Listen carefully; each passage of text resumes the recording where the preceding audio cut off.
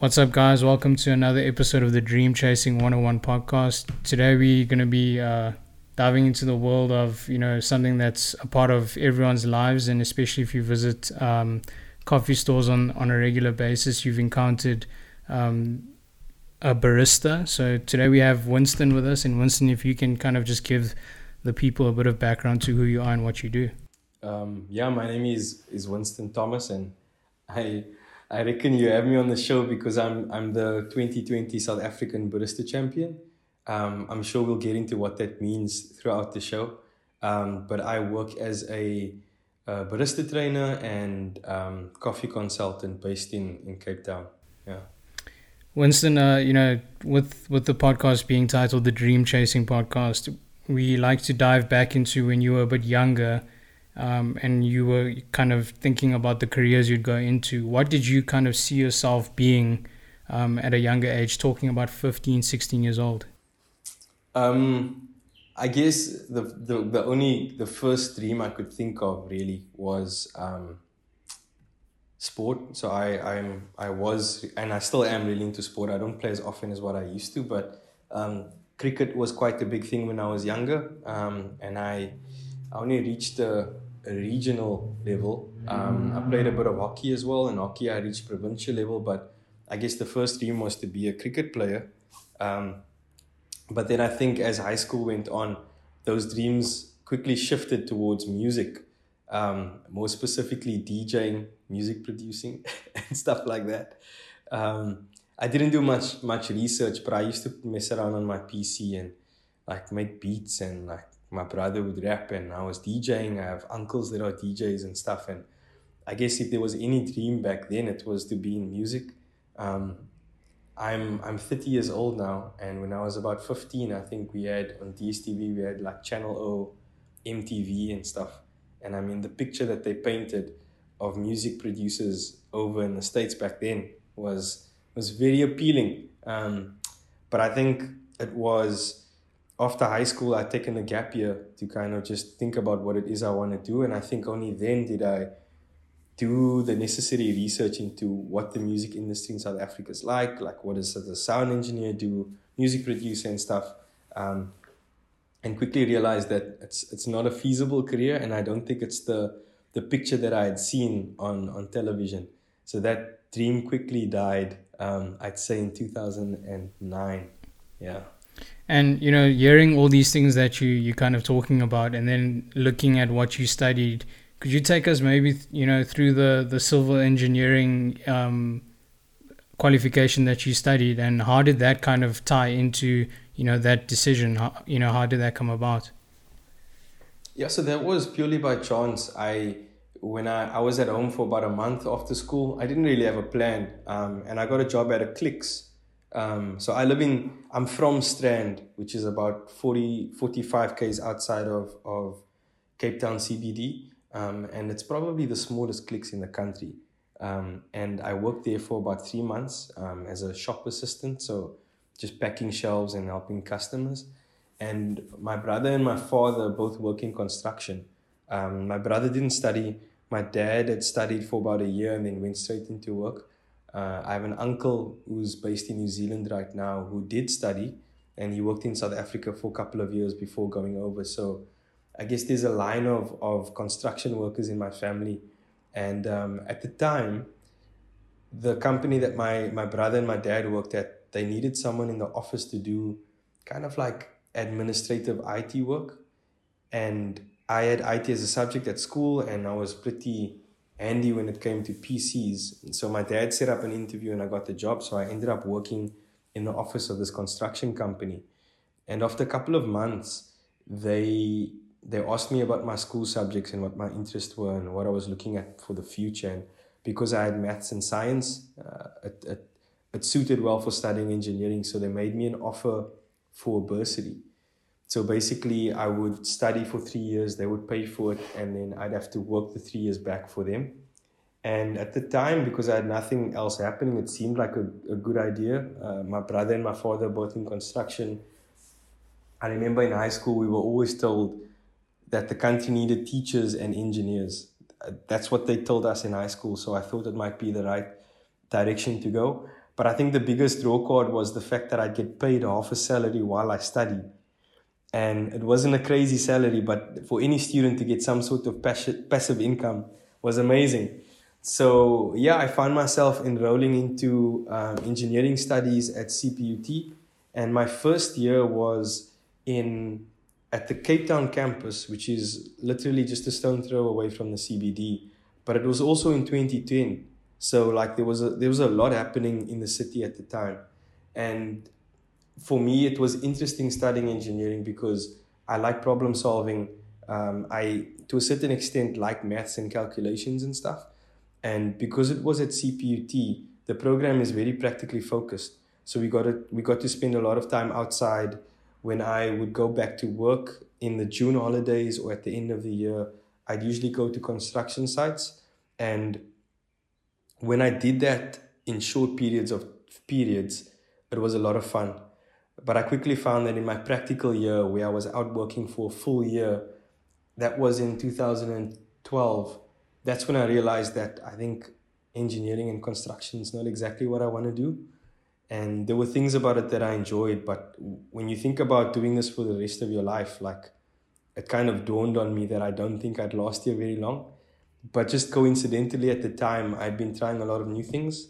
So I started playing guitar, I started surfing, and that's kind of when coffee started as well. So it was very random getting into engineering, but I guess not so random to a certain extent because of those construction workers in my family. Yeah, it's interesting. I mean, and it's also I don't want to say an issue, but it's a daunting thing for especially younger people. You know, once you study something, there's always this pressure that you kind of to then go back and try something else. It's almost like being counterproductive. You know, that's the perception that's been put on us, and it's almost like don't do that because now you've just wasted all of this time. So if you can just touch on time and money and all these things. Yeah. So if you can touch on, you know, that part of it, especially that, you know, being able to say, listen, this isn't really for me. You start trying all these things and then you end up, you know, in a world of coffee. Can you maybe talk about how that transition happened and how you managed to, you know, convince yourself that this is, you know, the right thing to do? It's a good question because there was actually a lot of intention behind making the shift. So I knew that I was frustrated studying engineering, but also being in construction. But I was also aware that there were things and parts of it that I did actually enjoy. And in my room at my desk, I had a small whiteboard on the wall. And I think one day, look, I'm grateful that I had some kind of tertiary education because I believe I got to know myself a lot better. I think my mind developed really well. I got exposed to different cultures, different people. So tertiary education for me in any shape or form, I think is so essential just to develop young minds. And I know my mind got open because I spent some time at the Cape Town campus and then I moved down to the Bellville campus. But during my studies, like I said, I had this whiteboard and I started writing my interests down on this whiteboard because I was like, you know, I can either continue down this route or I can try something new, but how do I try something new? And I read a quote. Actually, I watched a video by a guy called Alan Watts, and he said something about he would ask his students, you know, like if money weren't something to worry about, what would you want to do with your life? And he says most of them said they'd like to be artists, they'd like to teach horse riding and stuff like that. And he said, well, why don't you do that? And most of the responses would be that it's not feasible, you don't make enough money. And he said, you know what, you should actually do it. You should do it. You should pursue it and become a master at it. And if you do become a master at it, people will pay you for your skill. And for me, it was quite a profound thing watching that video and getting to see that. And I think that kind of got me into a mindset where I wanted to figure out what it is I enjoy and what I'd want to do for the rest of my life. So I would write down random words on this whiteboard, and I had things like Africa, travel, people, rhinos, all these words written on this. And then at some point, coffee also came up, and coffee was there, but it didn't stand out significantly. It was just another interest of mine. And so I think what I became very intentional about was, if I don't want to do construction, what am I going to do? But also, why do I want to do this? I put a lot of thought into, if I'm going to choose something to do for the rest of my life, it should be something that I'm going to enjoy. But it didn't happen overnight. So I think a lot of stories where people talk about what it is they want to do, it sounds from the outside like they just had this moment and it came to them. For me, it took me a good 2 to 3 years of trying to figure out what I want to do, but also putting myself out there and trying new things. So I know that I attended a couple of events in the city, which were sort of cultural events. One of them called Open Streets, and it's where they basically close down a street for the day, and they just have different activations happening. And I joined an organization which was linked to Open Streets, but I didn't really know anyone there. And it's something that I wasn't used to doing. But I think by opening myself up to a different environment, different people, I think through that I got to know myself a lot better. And thinking back now, those are the type of things that kind of got my mind on the track of, okay, this is who I am, this is what I enjoy doing. And, now you find yourself in the world of coffee. Was there, like you said, it took, a bit of time to make this transition, but was there anything or anyone who inspired you, to kind of, or, someone who provided that inspiration that then assured you like, this is where I should be? Was there any influences like that? To be honest, no, there was literally no one that I knew in coffee that made me want to work in coffee. So I guess it got to a point where I had role models and I had people that I aspired to be like, and to aspire to be as good as. But it's a gradual story, and it was a gradual development where coffee for me was, it was Recoffee, and then I upgraded to Jacobs, and I had 3 sugars. And at campus, a friend of mine recommended this thing called a chocolate mocha. And, coffee is a very important component of being a student. It gets you through those nights. And at the time, I liked nothing more. I'd have about maybe 2 cups of Nescafe at night after dinner while I study. But then he introduced me to this mocha, and this mocha was so delicious. It became a Friday afternoon treat where on my way back home, I'd buy myself a mocha, get in the car, and kind of drive and sip on the mocha. But then around about 2012, there's a local newspaper in Strand, and a woman had just moved from Johannesburg to Somerset West, which is literally next to Strand. The area is known as the Helderberg. She wrote a letter to the newspaper complaining that there was no good coffee in Somerset West. And she had to drive all the way to Stellenbosch to the city to get good coffee. Like, what's wrong with you people? And it made me, I asked myself the question, like, what is good coffee? She took the time and the effort to write a letter complaining about coffee. I thought I knew what was good and wasn't good. And because I'm curious by nature, I went on Google and I Googled best coffee in Cape Town. And then the usual suspects came up. And so when I was working in the office in my practical year, for a couple of months, I was part of the tender department at the construction company. And so I would be the ones driving into the city, dropping off tenders and submitting tenders. And I took the opportunity every time I dropped in a tender just to visit a new coffee shop. So I'd take like 20 minutes, visit the coffee shop, and I had a little journal where I just write about my experience. And I think what that started, it wasn't really showing me what good quality coffee was, but I think the idea of coffee and the environment and this like romantic image of what a barista does started to become very appealing to me. So I went on Google, and I guess this is the closest thing I got to someone who inspired me. I went on to Vimeo and I searched coffee. I just put in coffee, that's all I done. And a whole bunch of videos come up, and I'd surf through the videos and watch some of them. To this day, I still have a saved bookmark, and I'm on page 55 in Vimeo. So I'd go from page 1 to 2 to 3 to 4 to 5. And I'd spend so much time in the evening watching videos. So I'd only start my engineering work at like 10. And it was just really well edited, well shot videos of these cafes in Europe and in the States. And I guess that kind of started this romantic idea of what coffee was for me. And that was the draw card for me. It's like this art, you know. But it was a small peek into what coffee really was. Only until I done a barista course did I then realize, like, wow, this is absolutely insane. And, you know, for the people out there, can you maybe give a more scientific definition of what a barista is and what they do? So the barista is equivalent to a barman, and I'd go as far as to say the equivalent of a chef in a restaurant, where it's the person that serves you coffee. And it seems like a very simple thing, and to a certain extent, the way some baristas make coffee is a very simple thing. You grind the coffee, you tamp it, you press a button, the espresso comes out, you froth some milk, you pop the milk into the cup, and there's your flat white. But I think for the ones that take it seriously, for the ones that are extremely knowledgeable, and for the cafes and roasteries that put a lot more effort into what they do, a barista needs to have a technical understanding of equipment, a sensory understanding of flavor, a combination of the two to understand how to get coffee to taste the way that it should, and then a level of customer service to be able to serve that coffee and articulate what the customer is supposed to taste.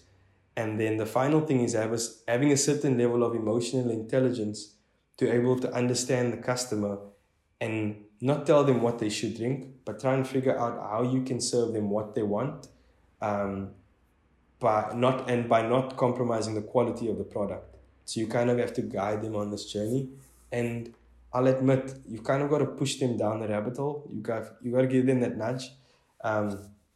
But yeah, so a barista is a very technical thing, being a barista, but it differs based on how much emphasis and effort the establishment or cafe actually puts on their coffee. And, you know, it's a funny thing because for me, you know, like going back maybe 5-6 years, kind of matric, you know, you go to a coffee store or a coffee shop and you order, you know, a cappuccino, or you order whatever, you know, fancy things on the menu, and you always, you know, you don't even think about the behind the scenes. You kind of just assume, okay, it's like one press of the button, and then you're always preoccupied with something else, so you're not really thinking about it. And then slowly, as I went into varsity and you start visiting different places because you need, you know, different environment, like you say, that's such an important part when visiting these places. And then I started noticing kind of the art. It's almost like, you know, a barista is an artist, you know, when the ones that take it very seriously, and it's something, you know, you can see there's passion and there's a touch to it. There's a touch element. Yeah, no, so good. And it was at Killarney Country Club, a golf course here in Joburg. They had, you know, the normal kind of machine. I don't even know the terminology here, but where the guy would then try and, you know, do the whole shapes on the top of the foam and whatnot. And they replaced that with an automated machine where you just press a button and it serves you a cappuccino. And then I saw, you know, this guy wasn't qualified, you know, a qualified barista, but he was attempting, and he had this ability and this opportunity to express his art through this, you know, this cappuccino that he's making. They took that away, and it's almost like I lost that experience. Like it almost tasted worse, even though it probably didn't, but the experience wasn't there anymore. Can you, you know, being a barista and kind of coaching the skill and teaching the skill, how much of it does it feel like an art form to you? And is it an underappreciated art? No, I definitely think it is unappreciated, and it's definitely an art, because I think the values that baristas have sort of in modern day society, and I'm going to go as far as to say that it's unquantifiable in a way, because yes, we serve people coffee, but most of the time we're the first person that people see every morning, you know, and it's not just a cup of coffee. I've got some people now that they were my customers in 2015 and we're friends now, or we're doing business together now. I've got some foreign customers who, when they come back to South Africa, they still message me and ask me where I am. And I've socially now hung out with some of my old customers, and that's based on one interaction behind the bar. And I think the biggest thing is, the viewers probably won't see this on a on the podcast, but I've got this little, it's a, on your plane ticket, when you board your plane, they tear off and they give you the little piece with your details. I was working at the V&A waterfront, and at the time, Origin Coffee Roasting had a little stand outside of the information center. And one Sunday morning, a elderly couple from Australia just passed by, and they came to me and asked me where they need to buy tickets for the red bus, the tour bus. And I said, just go inside the office, ma'am. You can buy a ticket there. And they went inside. They came back out and they said, look, they've got 30 minutes to spare. Like, they're going to have a coffee. And we chatted for about 30 minutes, just about sport and just life, you know. And worlds apart, because I was this 20-something-year-old barista in Cape Town. I'm not sure what they did for a living, but they were in South Africa on holiday. And after 30 minutes, they went to get their ticket and they eventually left. But before they boarded the bus, the woman handed me this and I flipped it over. And at the back of the card, there was a name, Anne Andrews. She wrote down Melbourne and she gave me a number. And she said to me, whenever you come to Melbourne, you can come and stay with me. I've got many sons and they'll show you around and they'll show you a good time. It was so nice to meet you.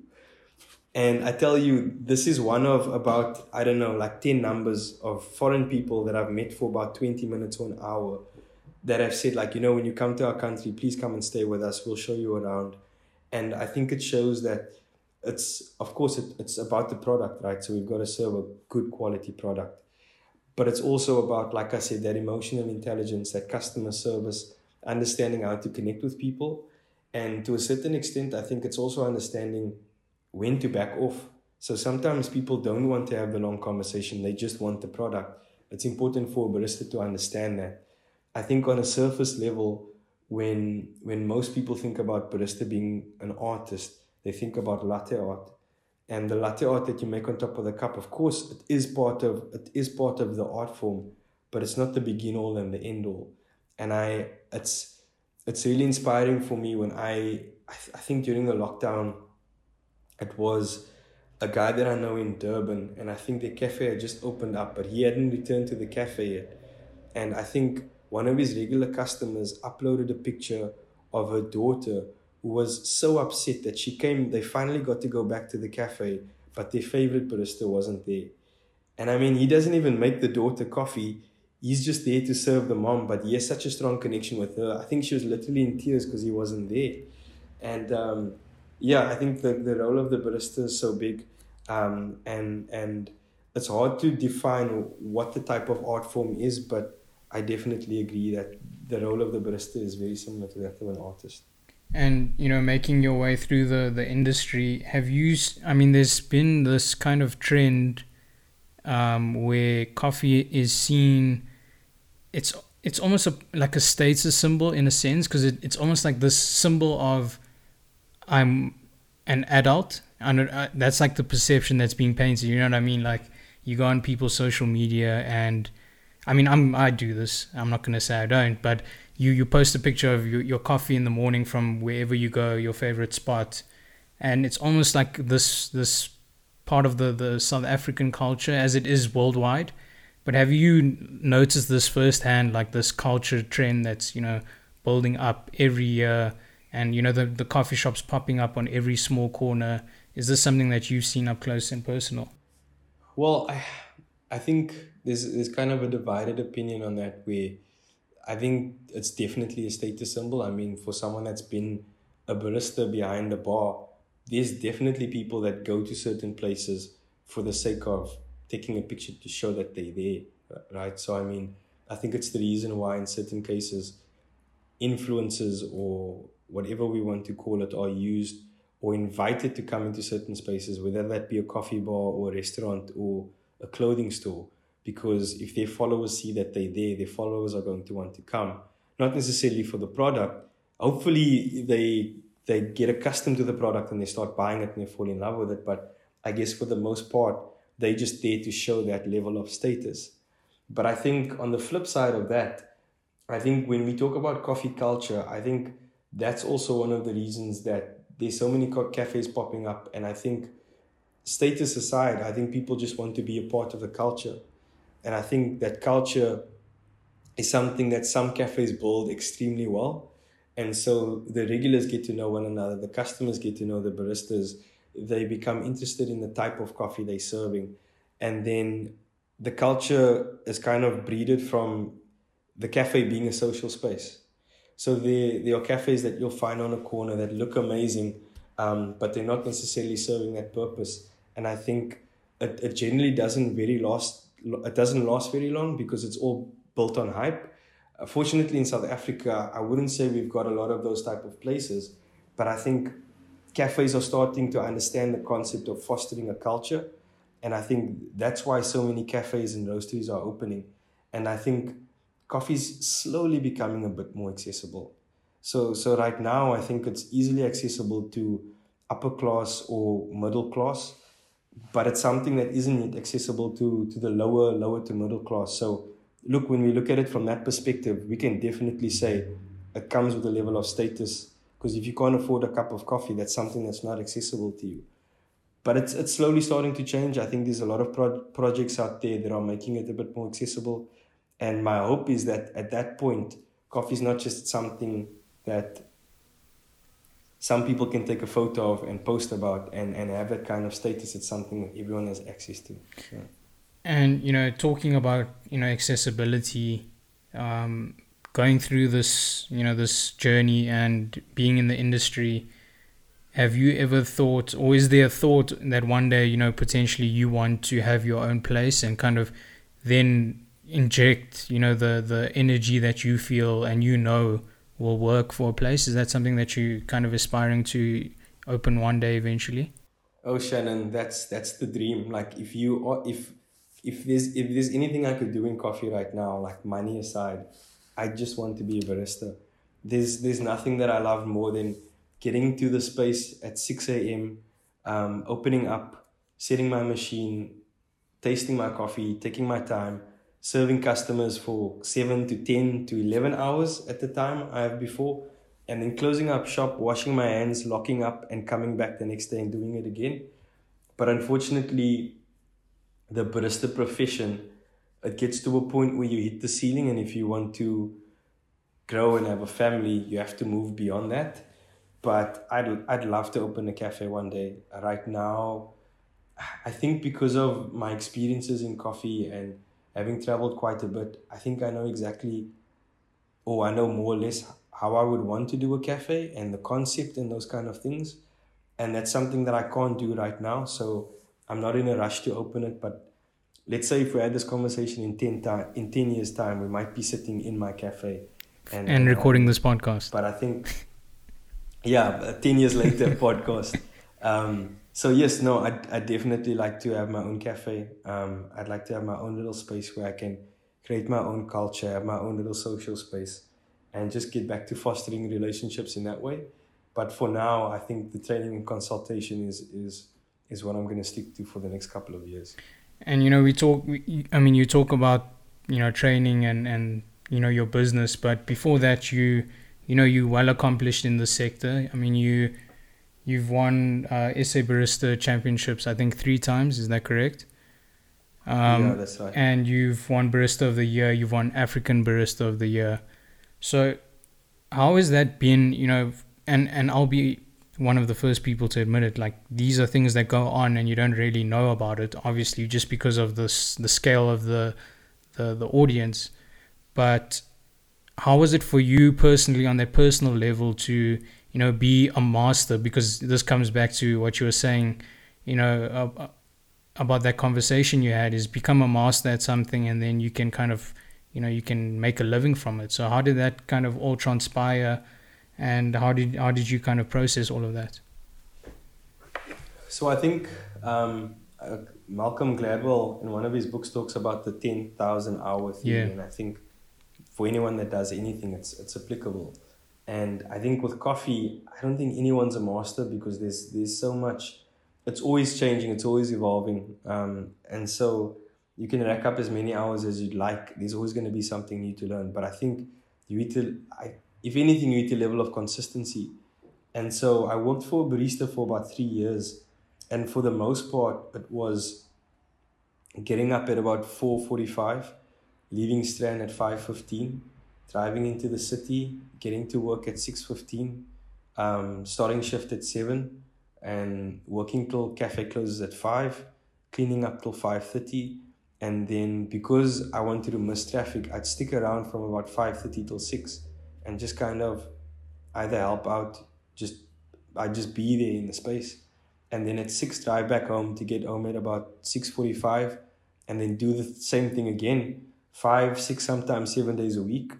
And I just couldn't get enough of it. And to be honest, I told someone once, like, I don't understand how I'm getting paid to do this thing. Like, I just enjoy it so much. Like, getting paid is just the bonus. But then the place that I worked at, Origin Coffee Roasting, they have a very strong barista competition culture. So when I started working there, I didn't know much about barista competitions. I just knew, having done a barista course there, that this is a good place to learn.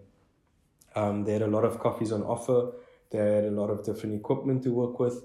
So I knew that this is a really well-established place.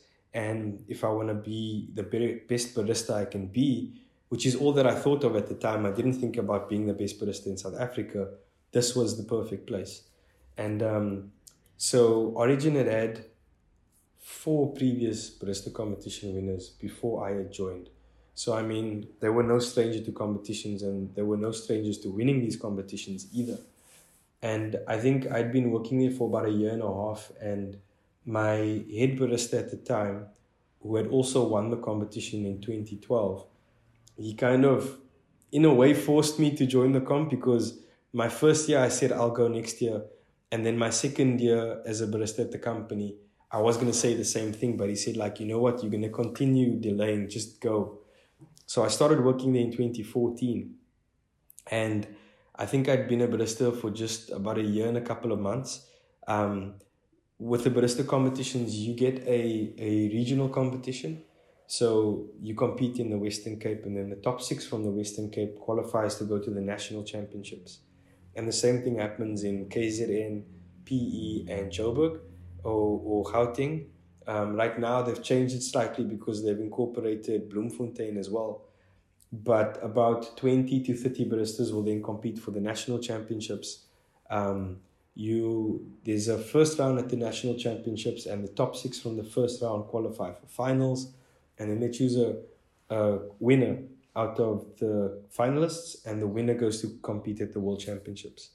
And so my first year of competition, I think what Lovejoy done, my head barista, was, I think he gave us a very realistic picture of what the competition's about. Like, he told us that you go there and 6 people make the finals, only 1 person wins. But it's really important to go to this competition and be able to bring something back, right? So whether that be skills, whether that be new relationships, if you're going there simply for the sake of winning, there's a very high chance that you're going to come back disappointed. And of course, everyone wants to win, but I think you need to make sure that the competition is more than that, right? So I think for me, sport is the best reference. Like, we play sport because we love the game. Of course, we want to win as well. But I mean, that's why once you can't compete professionally, you still play the sport because it's what you love. So going to the first competition, I put in a lot of work, and I managed to come second, which was a big shock to me. But I think what it done for me was it gave me a bit of reassurance that I know what I'm doing as a barista. So the format of the barista comp is you have 4 sensory judges, and you need to serve them 3 different courses. You need to serve them a course of espresso, a course of a milk drink, and a signature beverage. The signature beverage it's kind of like a cocktail, but you're not allowed to add alcohol. So you basically add different ingredients to either highlight the flavors in your coffee or to bring out new flavors. There's also a technical who follows you around and kind of makes sure that you're working consistently and according to certain standards. You have to tell the judges about your coffee, give a bit of background to why you used it. You can have some kind of central theme. But the biggest thing is you need to actually tell the judges what they need to taste in the coffee, right? So you need to give them a certain flavor profile, and they'll write that down, and then they mark you based on the accuracy of those descriptions. So coming second in the regional competition, to me, it kind of showed me that I knew what I was tasting, because sensory understanding in coffee is a very hard thing. And if you're tasting coffee on your own and you tell yourself that this coffee tastes sweet and it tastes like, I don't know, milk chocolate, if you're the only one tasting it, you're going to believe that you're tasting that, but you might be completely wrong. So I think what the comp done was just to give me that reassurance that, okay, I'm on the right track, but there was still a lot to learn. And that hard lesson came at the national championships where, for my signature beverage, I had put everything together in this one vessel. And as I was pouring it out into the 4 glasses, I got so nervous that by the time I got to the last glass, there was nothing left to pour. So I served it to the judges as is, and one of the judges didn't get anything. And I lost quite a few points because of that, and I didn't make it to the finals of the competition. And that was pretty heartbreaking, because although I went to the first competition telling myself, you need to go to this competition to learn. Do whatever you need to do to learn. If you do well, that's great. If you win the competition, even better, but go there just to learn. I quickly had to remind myself of that. And I think what it done was it motivated me to come harder and have a better understanding the year after. But what was very significant was shortly after the finals of the barista competition, we had a very small informal competition for what is called an AeroPress. And an AeroPress is a brewing method which is used to make coffee, similar to you get a plunger, you get a French press or a mocha pot. And there's a competition dedicated to just making AeroPress. And it was a simple, fun competition, but there was a big prize up for grabs. The prize was a trip to the World AeroPress Championships. And at the time, the World AeroPress Championships happened at the same venue in the same city as the World Barista Championships, which I obviously didn't qualify for. And the AeroPress comp it's very simple and straightforward, and it's a more even game than the Barista Championships, because even home consumers can come in and compete. Everyone uses the same coffee. And I managed to win this competition, and through winning it, I got to join the South African Barista Champion for 2016 and be part of his team. And it also allowed me to go and watch the best baristas in the world compete. So I felt like Charlie in the Chocolate Factory. Like I got the opportunity to see what the standard was like at a world level. And it's like I've never watched a test rugby game before. Like I've watched cricket before, but I've only watched provincial rugby and super rugby. And my friends always tell me, like, when you watch an international rugby match, the tempo, it's completely different to what you see in other games. And that's kind of what I experienced at the World Championships. And what that done for me was coming back to the South African comp.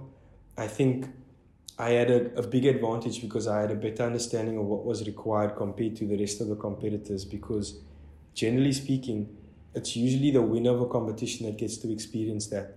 And unless you have the money to travel and go and experience it yourself, you're probably not going to get that opportunity. But yeah, I did. And not only to go and watch and experience, but to actually be part of the team as well. And that played such a big role. And, you speaking on, kind of the being able to witness that level of quality worldwide, when you witnessed that, what was the difference that you kind of took back and you said, listen, I need to improve on this and that? Like, what were the main factors that you saw and differentiated, from yourself, and where you saw, an opportunity to grow? The basic idea that I formed was like, if the type of preparation that you put in, if it sounds ridiculous, it's probably what you need to do. So with the competition, there's a lot of preparation you need to do backstage. But then once you come on the stage, you have to transport all of your equipment on this 3-tiered trolley. And then you get 15 minutes to pack all of your cups and all of your things out and to taste your coffee on stage and kind of get ready for your 15-minute routine. And I remember sitting in the crowd and watching the Canadian Barista Champion, Ben Putt. I think he came 2nd or 3rd in the world in that year. And just the way that he was preparing, and it's a very simple thing, packing out cups and things. It seems very simple, but I watched him every step, and I still have all the notes I made at that competition on my iPhone. Thank you, iCloud. And just seeing him do something so simple, but the way that it benefited him during his set, for me was a big eye opener. But I think one of the biggest things was I got a form of reference for World Championships. So because I was part of Wayne's team, I got to taste what coffees at that level should taste. And it showed me exactly what the gap was from where they are and where I was at the moment. I think I also got exposed to different ideas. And I think South Africa is generally a couple of years behind the rest of the world as far as innovation in coffee goes. And I think I got a front seat to what was happening at the forefront of coffee at the time. So that advantage was a bit clear when it came to the way I structured my sets and the small things that I done. It's very hard to give you specific things that I picked up, but I think just the understanding of what's required at the world level as far as quality of coffee goes, presentation techniques, and just presenting ideas to judges. I think those are things that I took back with me, and based on the scores in my 2017 competition, ended up making a very big difference. And you won the 2020 championship as well, the South African Barista Championship. So congrats on that. Looking back at your first time winning that, and now, if you have to look at the competition around you, has there been a massive shift in whether it be technique, taste, flavor profiles? Has there been any drastic changes amongst the South African sphere in this kind of area? Yeah, so I think the biggest change I've seen is the quality of coffee that competitors are bringing to the comps. And so coffee is an interesting thing because there's a level of objectivity when it comes to coffee and a level of subjectivity. And I think the subjective part is where things become a bit gray because I can't tell you what you like, right? So, if I bring the world's most expensive coffee that most coffee professionals feel as a very unique flavor profile, if it's a bit too acidic and you don't like acidity in coffee, you're probably going to say it doesn't taste very good, right? But there is a level of objectivity, and that usually starts with the quality of the green coffee or the quality of the raw product.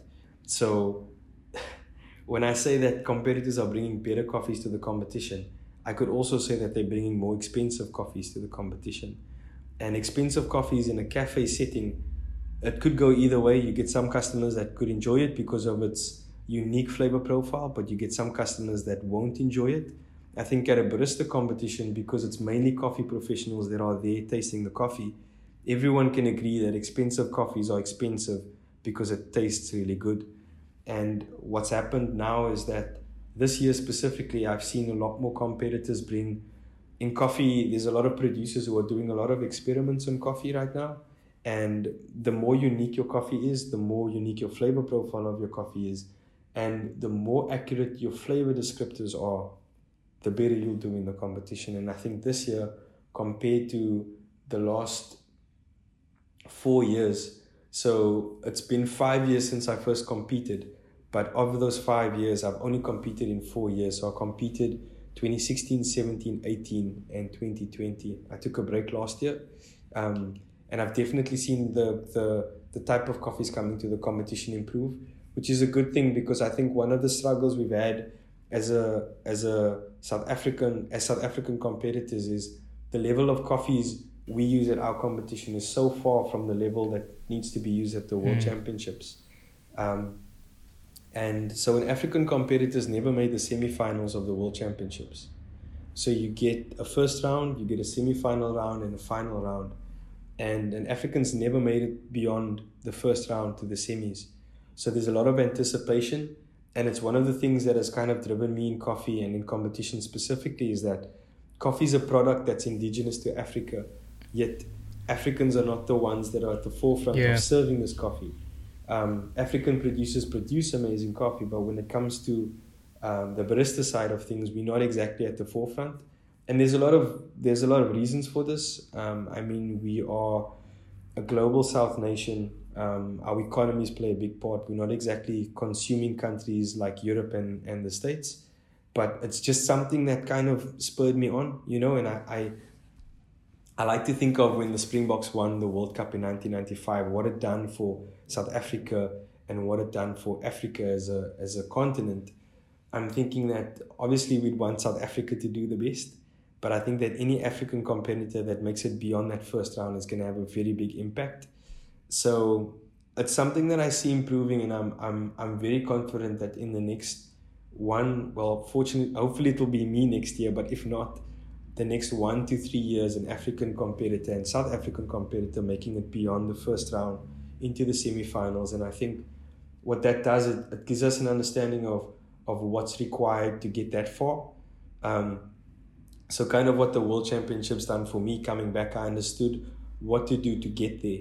But I think what happened to me in 2017 is once I got there, I didn't have a clear understanding of what I need to do to progress at that level. So I think once we have the first person make it through to semis, I think it will become a lot more easier, with obviously a lot of hard work put in to progress and at some point win the World Barista Championships.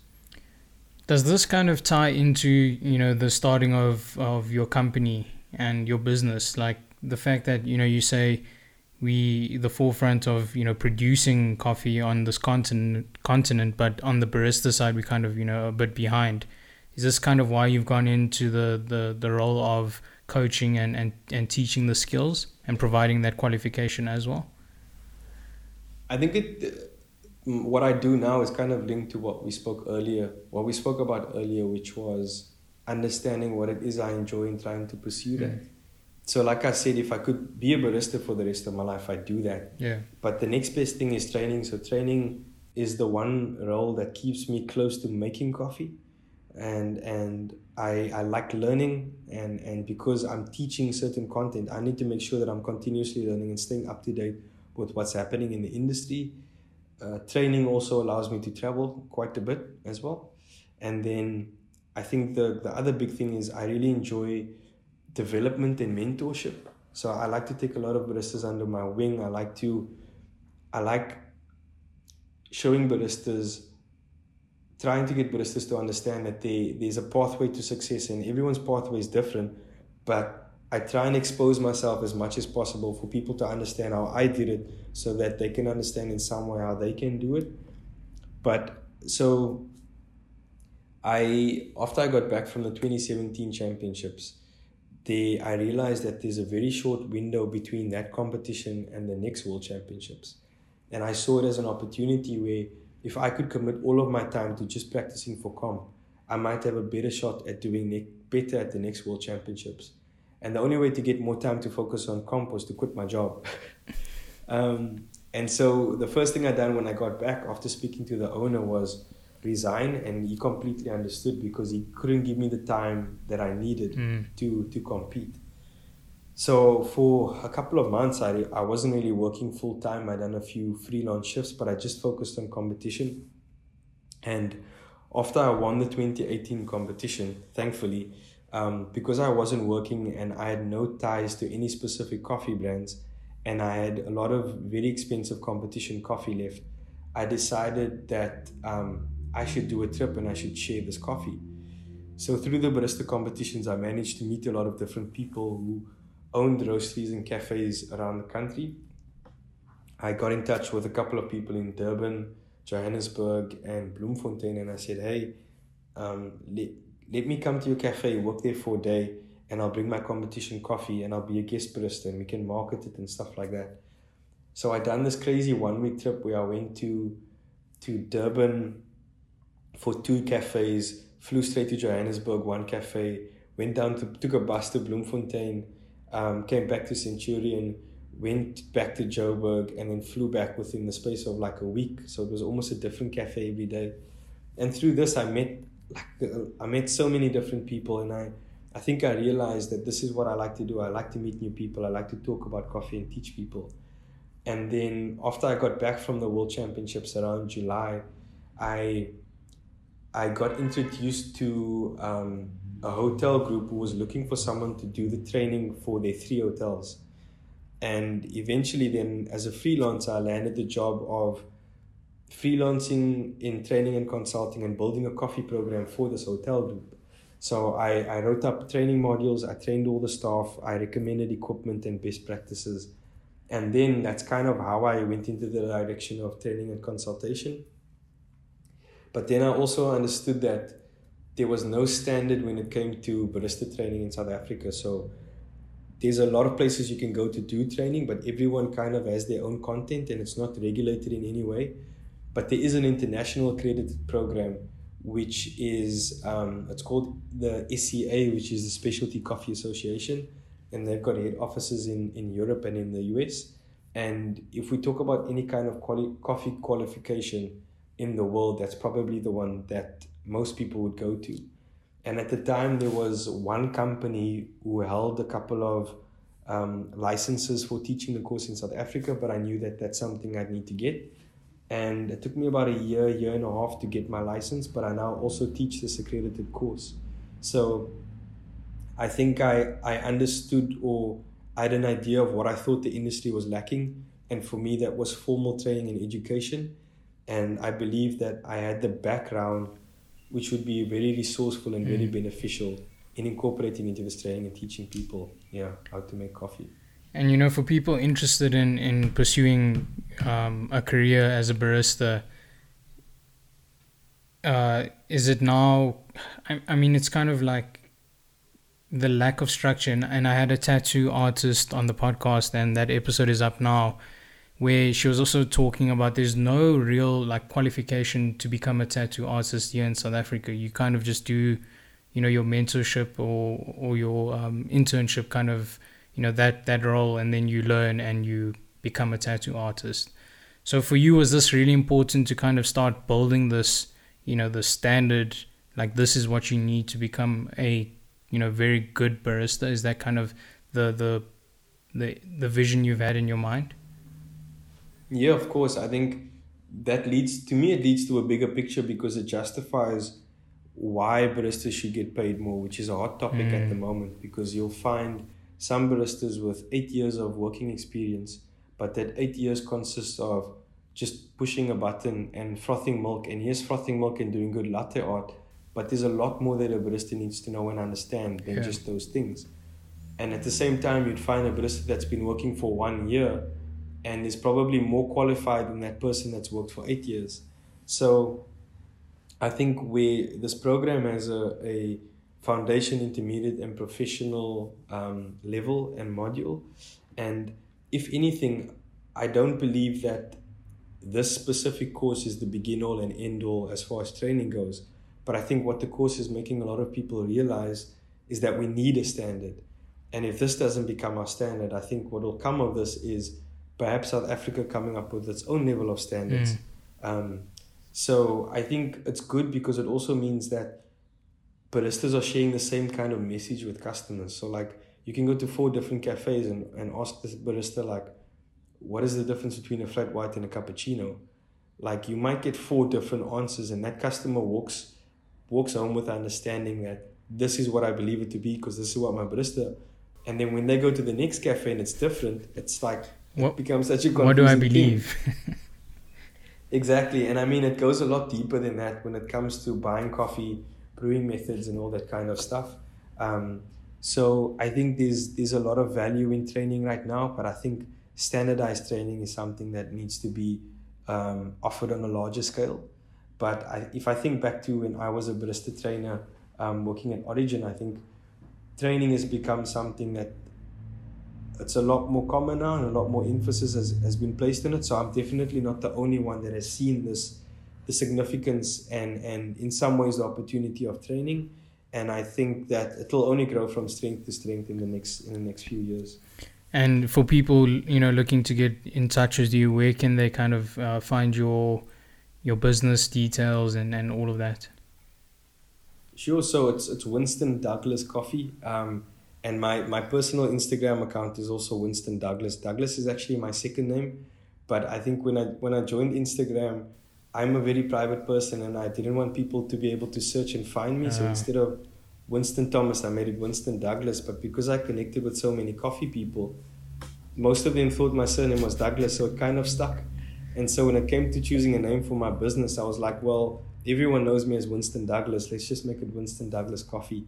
So you can find me on LinkedIn, on Facebook, and on Instagram at Winston Douglas Coffee. The Winston Douglas Coffee website is under construction and should be done within the next 4 weeks just to be safe. But my email address is also winston@winstondouglascoffee.com. Yeah, they can get in touch with me if they want to have a conversation, have a coffee, let me know. I do travel quite a bit, so although my training space is in Cape Town, I'm going to Potchefstroom now in September. I'll probably be in Johannesburg maybe in November, possibly Durban in November as well. So although I'm based in Cape Town, like I generally do training all over the country. Yeah. And before I let you go, I have to ask, you spoke on the coffee that you used to drink. So coming from Rick Coffee, then you kind of upgraded to Jacobs. What are you currently drinking now? And do you prefer, local, more small kind of small business produced coffees, or do you, levitate more towards the Jacobs or, those kind of things, or Nescafe? So I no longer drink instant coffee simply because it doesn't satisfy the taste that I want from coffee, because I've moved beyond that. And I think a similar comparison would be to, I think whiskey is the best thing. And even if you don't drink whiskey, I think you can understand. You start at a certain brand. Once you kind of move beyond that, it's hard to go back. But as far as coffee brands and the type of coffee that I drink, I make sure that I drink everything that I can. So as a consultant and as a trainer, when I was a barista, I was very single-minded, and I made sure that the only coffee I drank was from the best cafes and the most expensive coffees. But now, because of what I do, I need to have a holistic understanding of the industry, and that means tasting coffees in fast food places, tasting coffees in very expensive cafes, trying to get coffees from overseas into the country so I can understand what their standards are.